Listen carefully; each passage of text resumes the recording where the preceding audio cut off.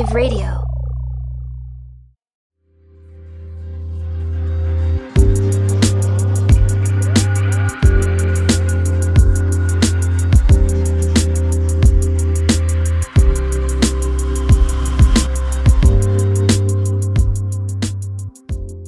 This week, we're going to talk about all things heat. This is another episode in our beginner series, and we're going to talk about a pretty fundamental piece of equipment when it comes to your brewery, and that is your burner. We're going to talk about how you start on an oven, maybe move to propane, and if you decide to go back to electric. This week on Homebrewing DIY.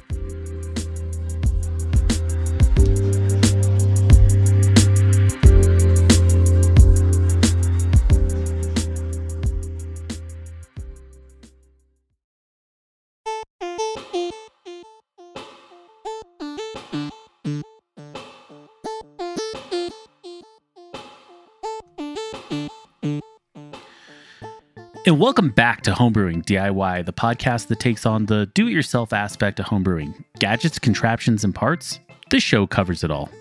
On this week's show, we're going to talk about all things burners. This is going to be another show in our beginner series. We're going to talk about this specific piece of homebrewing equipment, considering it's a pretty fundamental piece.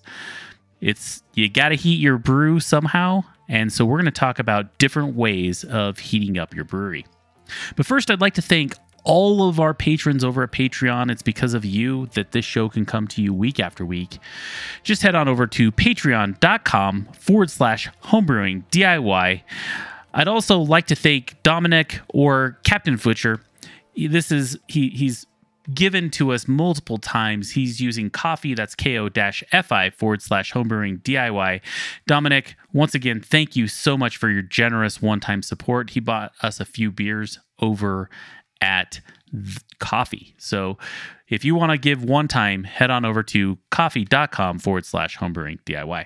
Another way to support the show is to write us a review. Head to podchaser.com, or you could head on over to Apple Podcasts, scroll up to the bottom of the app, and give us a 5-star review.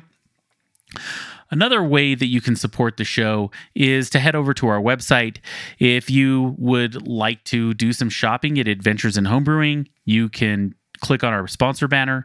You can also, if you're going to buy Brewfather or get a new brew bag, you can use our sponsor banners there as well. And those sponsor banners support the show because they know that we sent you.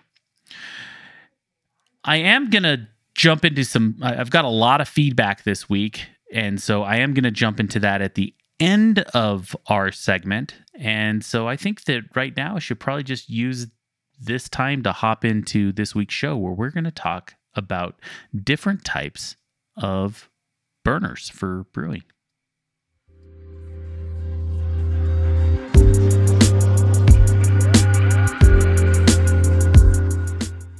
So this week I wanted to revisit one of my beginner series brew shows. We've got about 4 of them, and if you just head over to homebrewingdiy.beer and you hit the search bar and you type in beginner series, all of these episodes are going to come up. So if you're a brand new homebrewer looking for a great resource on all things beginner, this is a great way to find them. I should actually go in there and just make a clickable link for beginner series. And as we get more of these episodes together, I will. But as of right now, if you just type in beginner series in the search bar, you're going to get all of them. And this week, we're going to talk about a pretty fundamental piece of equipment when it comes to homebrewing. And that fundamental piece of equipment is the burner. Now, I would say there's really only 2 main types of burner out there. First of all, there's electric and there's gas. Just like a burner you would have at home, those are kind of the 2 main ways you're going to use to heat your home brewery. Now, at a larger scale, let's say at a full-on brewery scale, there is also the option to have a steam-heated brewery. So, for example, you would have a boiler and be able to pipe steam through pipes to then heat all of your kettles and things like that. But that's at a much, much larger scale. And most breweries, even to this day, are still electric just because of its efficiency. But that being said, let's talk as a beginning homebrewer. And I'm going to assume that if you're listening to this show, you have either done mainly extract batches on your stove, or you are doing some sort of brew in a bag, maybe at the basic level, and you might have maybe your first propane burner. So we'll just assume that that is the level of brewer that the beginner brewer is at. And let's start with the stove. And I think the stove is always a great place to start because every kitchen has one, and that's where most homebrewers start. If you're starting as a beginning extract brewer, the stove is a great place to start. And I'm going to say that I think that the reasons are obvious of why it's a great place to start. It's because it's a piece of equipment that you don't have to buy, and you already have a stove. You can make the choice of whether you have a gas or electric stove when you purchase your home, or if it's a rental, you kind of have what you have. But the fact is that chances are, if you're listening to this podcast and you're just starting out, you have a stove. Now, a couple of things I want to point out with the stove is that the capacity to heat something over the largest burner on your stove is limited. Don't get me wrong. It's going to crush a gallon all day. So if you're doing 1 gallon batches, you may never need another stove out there. If you've listened to previous episodes, we did do one on doing small batches of beer. And that, to me, is one of the huge benefits of doing small batches is that it's quite easy to just brew beer on your stove. Cooling is also quite a lot quicker. And there are many other reasons why 1 gallon batches are a great benefit for some brewers. But if you're doing 5 gallon batches, heating up 5 gallons of liquid, if you were doing a full volume 5 gallon batch, you're going to really struggle to get it to a full boil. To be honest, every kitchen stove that I've personally owned and have brewed on has taken anything over 3 gallons is really just not boiled well. And even at 3 gallons, I'm getting barely a rolling boil. You're not getting a vigorous boil. Though a rolling boil is totally fine for brewing. That is what is needed. But at that point, those are the types of struggles you have on your stove. I think really, depending on the stove, obviously the model, I would say the 3 gallons of liquid is about what its limit is to make it into a streamlined process where you might not have issues. Once you start getting into, let's say, doing full volume batches of, if you're doing brew in a bag, you are doing full volume brewing. And if your full volume is 7 or 8 gallons worth of liquid, you're going to really struggle on your stove to get that to boil, and it could take hours to even get it to a boil, if at all. And so at that point, you're going to need something with a little bit more juice. And at this point, you've got some decisions to make. So let's talk about some of those decisions. And I would say, and this is something that is truly American. I was just having a conversation with a brewing friend just before I started recording this podcast, and I told him what I was going to be doing the show on. And one of the points that we said is that the propane burner, I think, in general, when it comes to homebrewing, is truly an American thing. And the reason I say that is that if you are in Europe, for example, they tend to have higher electricity voltage. So they have 220 volt at their wall outlets. So it's going to be a lot easier to go to an electric brewing system that's going to boil faster. Whereas I think that there's a couple factors here.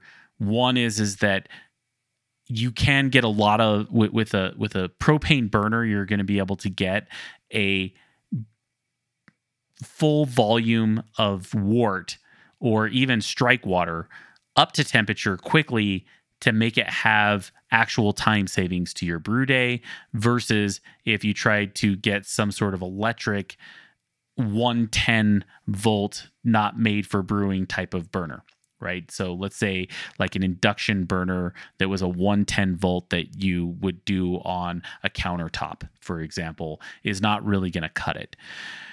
So when we look at going to a propane, you got a lot of options there. So we're going to start there. Once you decide on, hey, I'm going to go electric or propane, you kind of have to make that decision. Once you decide, we're going to start with propane, there's a couple ways to go. Obviously, there's the inexpensive way, and I got to be honest, my first burner was totally this decision. I went down to Walmart. I bought a turkey fryer for about $35. It came with a outdoor propane burner. It was pretty low BTU. I don't even remember the number. And it had a 7-gallon aluminum pot that it came with. So those two things alone, you kind of have, hey, I have a pot large enough to probably squeeze in a 5-gallon batch. I also have a burner that if I throw a propane tank on, it's going to get me the heat I need to actually boil this amount of liquid so that I can brew. And so at that level, you kind of have what you need to do a basic brew in a back batch. And you're going to be able to get into that for about $35 to $50, just depending on what time of year and if they have one on sale. So that's a great way to get a burner on the cheap. But me being a home brewer, and it is a hobby that I truly love, I am going to do a little bit more than that, right? I want to have some more juice to it, and I want to be able to get to a boil even faster. And then at that point, you're going to start looking at different models and types of propane burners that are out there. Now, my second burner that I bought was definitely an upgrade from my first turkey fryer. I actually bought a Bayou Classic. It was a 200,000 BTU burner. Imagine this being a burner that instead of having just like a single flame with a disruptor sitting on top of it to spread out the flame, this burner was actually a lot of jets, probably about 50 or 60 jets just sticking out in the shape of a burner, and it could really crank out the heat. And so these are the two different kind of types of propane burners that you're going to find out there. You're going to find either the really high BTU burners that are the kind of jet burners that have individual little jets around the head of the burner, and they're going to evenly distribute the heat, which is one thing that I love about that type of burner, and they're going to give you a lot of it. So example would be when I had my original turkey fryer burner, the time it took my strike water, so let's just say I had 8 gallons of strike water in my pot that I needed to get up to about 156 degrees, because once you add your grain, you're going to lose a few degrees. And so my strike water, I wanted to get to 150 or 160 is also a very common strike water temperature you see out there. And it would take about a good solid 45 minutes to an hour, because the BTUs, yeah, it would work. BTUs just weren't there, though. Think of it as we have a single point of heat that's kind of focused on the center of the burner. Once I upgraded to my jet burner, that burner had a lot more energy that it was throwing at it, and it was also at a wider area. And I was actually able to get my strike water heated up. Sometimes, depending on how cold it was outside, we could get it heated up to as fast as 15 to 20 minutes. I would be at my strike temperature. And it would also help. It was a lot easier to maintain temperatures with that hot of a burner, not because it was so hot, but because as I could crank it really low, it was a more wide distributed even heat. And so therefore, even at low temperatures, it was easy for me to keep and maintain my strike water temperature or my mash temperature throughout the time of mashing if I needed to goose it a little on, let's say, a cold winter day would be an example. Whereas if it's at a more centralized point, you're going to struggle. And so, like, for example, I think that back when I was originally starting to homebrew with a propane burner, very common was a Bayou Classic SP10. You could get one for about $45 on Amazon. Don't quote me on any of these prices, but the idea was this was a very, very common turkey fryer or crawfish boil type of burner, and it was also pretty inexpensive.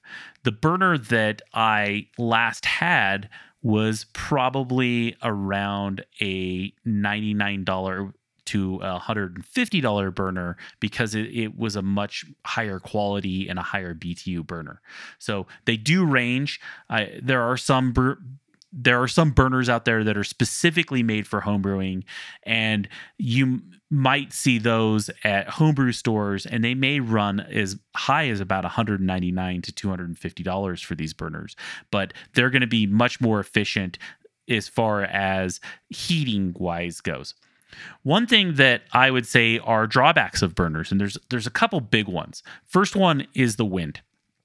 With a propane burner, you're going to struggle on a windy day to get your heat to your kettle. Some of them have wind guards. The last burner I had a wind guard on it, and it worked okay. But even on a really windy day, you would hear the wind blowing your flame away. And so I would struggle on those days to get the same efficiency as a calm day.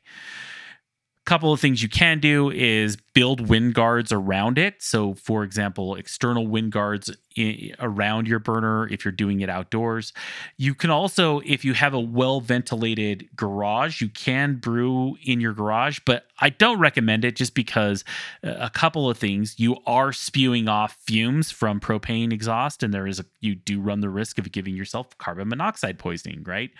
Another thing is that the risk of maybe there being an accident, you have propane in an enclosed area, you're burning a propane burner, it has a giant warning label on it that says do not use it indoors. You just run the risk of burning your house down, and that's just something that I wouldn't recommend just because you have a gigantic high-powered open flame running off of a propane tank in your garage. So I think that in general, that should pretty much make sense to everyone as a drawback. So those are a couple of that's one. The other one is obviously you're more or less forced to brew outdoors, right? You can't brew in your kitchen. You couldn't. You're gonna really struggle to take a gas system that is the size of a propane burner and be able to use it indoors. Usually what happens is that if you bring a system indoors and you are still going to use it to use gas to heat it, you're going to be using not propane but natural gas, and you would then tap it straight into your natural gas lines just because it's not going to burn as hot as propane. Propane does burn hotter than natural gas, but it's also going to burn cleaner. And so you would still want to get some sort of ventilation if you were indoors and be able to blow off the exhaust from that so you don't give yourself carbon monoxide poisoning. And also there's a gigantic amount of steam once you're indoors. But the idea is that you want to build out for that and plan for that if you're looking at building a brewery indoors that is gas powered. The next type of burner that I want to talk about is electric. And actually I do want to dive into electric, but I think it's time to take a quick break here. Well, I'm going to go fill up my beer and I'll come back, and then we're going to dive into going to electric burners. All right, and we're back. And thank you for sticking around as we're talking about our beginner series on burners and heating up your brewery. So we are going to talk about electric burners. And so this is where things can get a little complicated. So now in the electric world, there are really two types of burners. I kind of lightly talked about one type earlier, where I talked about if you have 110 volt power, you could get a like countertop induction burner. Maybe put that in your garage or put that in your brewing area indoors, and it would work. But you're still going to be limited to very similar sizes as your brewery in your kitchen. The reasoning being is that a 110 just isn't going to have the juice to get the heat as high as you need it to, even if that heat is 100% focused on specifically that use case, right? The other kind of burner out there is a 240 induction burner. So if you have a brewing area that you want to go electric and you want to still use an induction type burner, and an induction burner is going to be a glass top, it's going to be a electric burner, very similar to what you're going to see on a glass stovetop. Pretty much the same thing. But if you got a 240 version of that, which is going to be a much higher voltage, you're now, and it's also going to have a lot more ampage to it as well. You're now in a spot where you're going to be able to produce enough heat to start doing those large full volume sizes of beer. One of the things that is, I think, a benefit of the induction burner, and one of the reasons I like them a lot, is that they're easy to clean, right? Once they're hot, obviously you're not going to start spraying stuff on it while it's scorching hot, but it's a glass top. You can wipe it down. It's easy to clean. And also, you don't have a heating element that is sitting inside making direct contact with your wort that becomes very, very difficult to clean. And we'll get into that in a minute, but that is one of the benefits of using a 240 induction burner.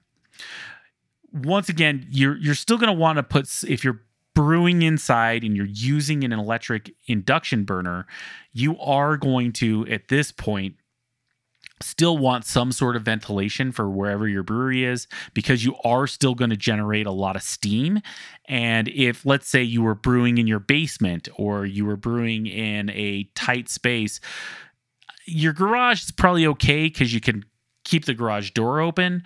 But if it's anywhere other than that, you're going to want some sort of hood that's going to take whatever that boil off is and it's going to blow it outside. And that could be as much as a hood that has a fan that just blows the steam out the window. It can be connected to the window in your basement, would be one example. But if you're going to use an induction type burner, chances are you're going to be using electric brewing generally indoors. I don't see a lot of people, though my neighbor across the street, Aaron, does, taking their electric breweries outdoors. Some do just because of space, and they have like carts that they can wheel them in and out. But for the most part, what I see is electric brewing tends to take place somewhat indoors, usually in garages. But then there's another type of electric brewery. The second type of electric brewery is going to be the heating element style. And so, and what I see with these heating element styles, and these tend to be a lot of the DIY electric systems that you see out there, they're going to be a heating element style that is like, for example, they use like the heating element from a hot water heater. Very inexpensive. You can get one that is actually made specifically for homebrewing as well. And if you do, they're usually less than $100 for a heating element. And then you're going to get also heating elements that if they're made for like a hot water heater, they can be under $30. They could be very, very inexpensive. One thing with those is that they are going to, you're going to want to look at what the wattage is on them. So for example, there's they can be anywhere from, let's say, 1500 watts all the way up to a 5000 watt. And at this point, you can actually, with a heating element, because you are heating the wort directly and there's no having to go through the pot, you can do a 110 and actually run a heating element as a home brewery. The one thing with that is it is still going to take a while to get up to heat, to get your strike water to temperature, to get your water from strike water to a boil is going to take a while. But here's the cool thing about this style of heating element. Because it is in direct contact with the wort, you can kind of really this is where you can get into PID style controllers, and you can start getting electric controllers that start to manage the temperatures to within a tenth of a degree. And those are all more advanced projects than what we're talking about today. But essentially, when you have these electric and element style breweries, you can really dial your heat in. Now, don't get me wrong, PIDs are going to work with propane too, but then you're talking about having to get electric starters for them so that like the computers can basically turn your propane on and turn it off. And those parts do exist, and I have seen systems like that, but they're very, very complicated in comparison to electric. It's kind of like, hey, I'm taking some electric and some gas to make this happen, and there are systems out there like that. But what we're talking about with an electric brewery is that it is a lot easier to go into having a electric brewery where you can kind of set your mash temperature to be 155. And as long as you're taking that temperature in two different spots, you can generally get a PID controller of some sort, be it analog or be it a digital PID, that is going to be able to keep it very, very dialed. So you say it's 155, you know your mash is 155. You set your boil to a 204 degree rolling boil, boom, it's going to hit that. And so the idea is that those become a lot easier to control than when you have a propane burner when it comes to controlling temperatures. Electric in general is just a lot easier to control. Another big benefit of using electric burners is that, and this is one of my favorite benefits, is that you can actually throw your water in the night before, set a timer on it, and walk out the next day and have your strike water ready at a certain time. So for example, let's say I wanted to get up early in the morning and brew at 6 a.m. I could start my strike water heating a couple hours before, and I don't feel like I need to watch it. Whereas with propane, if I were doing that indoors in my garage, I want to be there. I got an open flame. I don't want to burn down my house. So pretty logical. And so electric allows you to kind of walk away from your brewery a bit and let things kind of just happen. The third type of heating your brewery out there is the all-in-one brewing system. So I do want to keep this as a separate thing than just a heating element that you've kind of done as a DIY system or an induction burner, though it is kind of similar to both of these. So for example, there are a few different brands of all-in-one brewing systems out there. I currently use one. But the idea is that they're gonna, the way that they approach the way that they heat is going to be electric, and they're going to range from 110 versions to 240 versions. You're going to be able to get whichever one you want. And the other thing is that what they use to heat it is going to be a bit different. You might be able to get an all-in-one heat brewing system that's just going to have a heating element on the bottom of the kettle, and that's what it's going to use to get it. And it is still going to be in direct contact, but it's going to be like, imagine the bottom of your kettle actually heats up, and there's not like a probe sticking in it like a heating element would be. Or you might have a heating element. It all depends on the make and model. I will say that the big ones that are out there, like the Mash and Boil or the Brewzilla, they're all using that bottom kind of heating element. It is still in direct contact with the wort, but the heating element is on the bottom. One way that they make up for that to keep heat distributed evenly is that they use a pump and you recirculate the mash back in through the top. That would be one way of managing it, though that's not what I do. I just stir the hell out of it and manage it that way. I'm a little more lax on it, but I guess I've been brewing long enough that there's certain things that I care about and there's certain things that I don't really. So to each their own. So I would say when it comes to heating up your beer and your brewery, these are the major things that you could be looking at, and the big ways that you're going to look at heating up your brewery. So just to recap, you've got obviously your kitchen stove, and those are going to be great for 1 gallon batch sizes. It's going to be great or small batch sizes up to about 3 gallons. Extract, it's going to work great for extract because with extract beer, you're generally only going to do, let's say 3 to 4 gallons of your batch, and then you're going to top up with water at the end to just get you to the gravity you need to be to. That's at least how I was brewing with extract. Maybe small batches brew in the bag, like 3 gallon, brew in a bag. It's going to be great on your stovetop. Then once you start getting into 5-gallon batches, and specifically you want to have a 5-gallon finished batch where you're going to have a full volume that's probably closer to 7 or 8 gallons, then at that point you're going to want to move to some sort of burner, be it an induction burner or a propane burner or a all-in-one brewing system. And then at that point, those are the choices you need to make. Couple and other big things to think about is that in each one has its pros and cons, and it's just, which one is based on your resources is the easiest for you to get and the easiest for you to set up in your brewery. Well, I guess we'll move now into feedback. All right, so now we're going to jump into a bit of feedback, and I've got a couple of good ones here. So first one is from Daniel Ion, and he just said, "Hey, just started the podcast. This is awesome. Keep it up. You sold me on taking on some more DIY projects for my brewing." And I told him, "Hey, I really appreciate the feedback.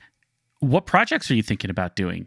And Daniel replied with, "I've been looking at the ice spindle for a bit and have learned a ton from your episodes. I think that might be my next project. I think I would really like to step up my brews, and then after that, I may try a Fermentrack. It sounds awesome. Does Brewfather have integration for it yet? I see the custom days stem. I imagine that they would work for the monitoring, but not the control. I plan to expand my fermentation chamber as well. Currently, I have a dorm fridge with an Inkbird, looking to make it a little large to fit 3 carboys. I tend to listen to your podcast while I walk my dogs. It gives me enough time to get through a couple episodes on my day." So I did reply, and here's pretty much my advice that I would give you, Daniel, at this point, is that yes, the ice spindle is going to be great, though listening to my older episode with David Osachi, that's going to be a great start. But I think that it's been now a year since I've done that episode. I probably should update it again, which I have done a couple episodes on it. But I would recommend going with the actual board from Joey Jojo Jr., because we talked about that in another episode with Open Source Distilling. And the reason is that he, in his board, has solved a lot of the problems that people tend to have with it. So for example, like his ability to have the battery move up and down on that board so that you can get the balance right on the weight would be one example. So those are a couple of things I would tell you. Also, to answer your other question, yes, Brewfather does work with the ice spindle now. There's actually an integration for it today. So you shouldn't need any more than that. And if you do go to Fermentrack is going to have its own set of temperature probes. There's really no fermentation chamber out there that is going to work with either the ice spindle or even a tilt hydrometer at this point, just because they have a lot of latency for battery life. So for example, a ice spindle is usually set to take a reading every 15 minutes. You could even go to like every hour. And I don't know what I personally don't know, and maybe I need to ask somebody this question, how often the temperature and gravity is checked on the tilt, but it's definitely not like within seconds. I would say it's probably closer to 10 or 15 minutes. So the idea is that because of that latency, you're not going to be able to control a PID, because you would overshoot your temperatures, either heating or cooling, and it would never really, it would just get out of sync. And so that would be the reason why those don't work. But yeah, so I'm really excited to get some feedback from you, Daniel. I thank you so much for sending me an email. And I've got another piece of feedback here, and this one's a long one, so you got to stick with me on it. And this one's from Chino Brews, and Chino is actually if you're on Reddit at all, he's one of the admins for the homebrewing Reddit subreddit, and man, he's going to take me to task here, and I think it's a good thing. So here's what he says. I was listening to your episode on water, and you began by saying that all brewing started as farmhouse brewing, and then yeast got isolated, domesticated, and it led to industrial brewing. But farmhouse brewing has pretty much stayed the same. I don't think that that's true. In fact, I think it's demonstrably false. Lars's knowledge is limited to parts of Northern Europe, and most of what he has derived from oral record of living people and conjecture, not written records. He has admitted and limited his comments on the subreddit. It's clear that from both an archaeological and written record that early brewing was also a large-scale endeavor. Mesopotamian records indicate that brewing on a large scale, and the Egyptians were running massive breweries and feeding their workers, slaves, and people beholden to providing a week or two of labor, partially with beer. Breweries run alongside bakeries, and the Romans have records of massive amounts of beer being produced 2,000 years later than the Egyptian client state. Heck, London brewers were making so much huge vats of beer, and prior to Pasteur, that the Carlsberg Brewery work on yeast isolation. And the Carlsberg breweries work on yeast isolation, that there were multiple instances of flooding and deaths from falling in vats. Oxford and Cambridge were breweries on a massive scale with records dating back as early as the 1600s. So there were multiple estates in England and in France, and the same applies to breweries in New York, Philly, Newark, if my dates are correct. Furthermore, I say farmhouse brewing hasn't changed is not a verifiable fact. It is almost certainly has and did change. I think one thing you can safely say is that certain Scandinavian and Baltic countries, a few dozen or a few hundred farmsteads, are brewing beer the way that their parents taught them, and that they believe has been handed down one or two generations before that. So in that sense, there are no less or more unique or prevalent than the small number of multi-generational moonshiners in the Appalachian country, or people in the U.S. making country wine in crocks the way that they did during the Revolutionary War times. The risk we run as bloggers, podcasters, or even forum moderators is making statements that is an opinion or conjecture and posing it as if it were fact, because most people are not able to separate opinion from fact, and then they end up repeating it as fact. The farmhouse brewing thing in Nordic or Lithuanian countries is a cool thing, but it's easier to over-romanticize it just because it's easy to over-romanticize Saison brewing. And I could go on and on so many unproven assumptions there are, and stupid because it assumes that Saison brewers are somehow illogical, and people of the past were probably smarter and more resourceful than today, relatively to the state of technology. Anyway, those are my 2 cents. Cheers, Chino. So I got to admit that I do totally agree with you, and I do need to be a bit better when I might be stating an opinion or thinking out loud. I think that in the specific instance where we are talking about the farmhouse brewing and then the yeast isolated and domesticated and turned into industrial brewing, yeah, I'm going to agree with you. That was me probably thinking out loud. I really have nothing behind that to say that there is proof of that, and there isn't. And so I think that is a good call out, that I, as a podcaster, do need to be a bit better of saying, hey, I'm thinking out loud here. This is something that I have thoughts on, but I have maybe nothing to back it up, and also say that I have nothing to back it up. And so I think that I need to be much clearer on that. But another way I would say is if you look at other shows, and we've talked about this afterwards, Chino and I, and what we've talked about is that I did do a deeper dive on older brewing with Sarah Toth Stubb, most recently just last month in December. And she talks about, daily life of her early humans and the types of beers that they made, and specifically in places like Mesopotamia. And I think that what she pretty much says, and what I got out of that conversation, is that the reasons people brewed beer 10,000 years ago versus the reasons brewed beer today are the same.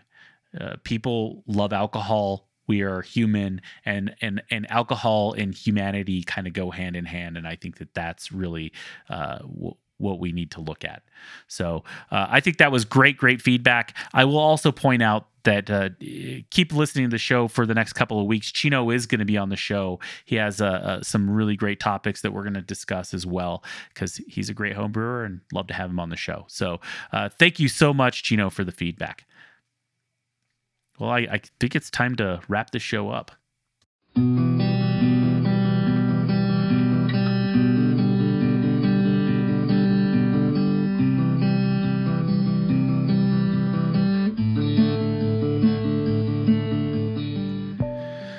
Well, I'd like to thank you all for sticking around and listening to our show on burners. Also had some really great feedback this week. I love it. And once again, I want to thank Dominic for contributing to the show via coffee. So if you want to follow the show, you can find us on all of our social media. We're on Twitter, Instagram, and Facebook, all one word, @homebrewingDIY. Follow us. We talk all kinds of stuff on there. It's a good time. Well, that's it for this week. We'll talk to you next week on Homebrewing DIY.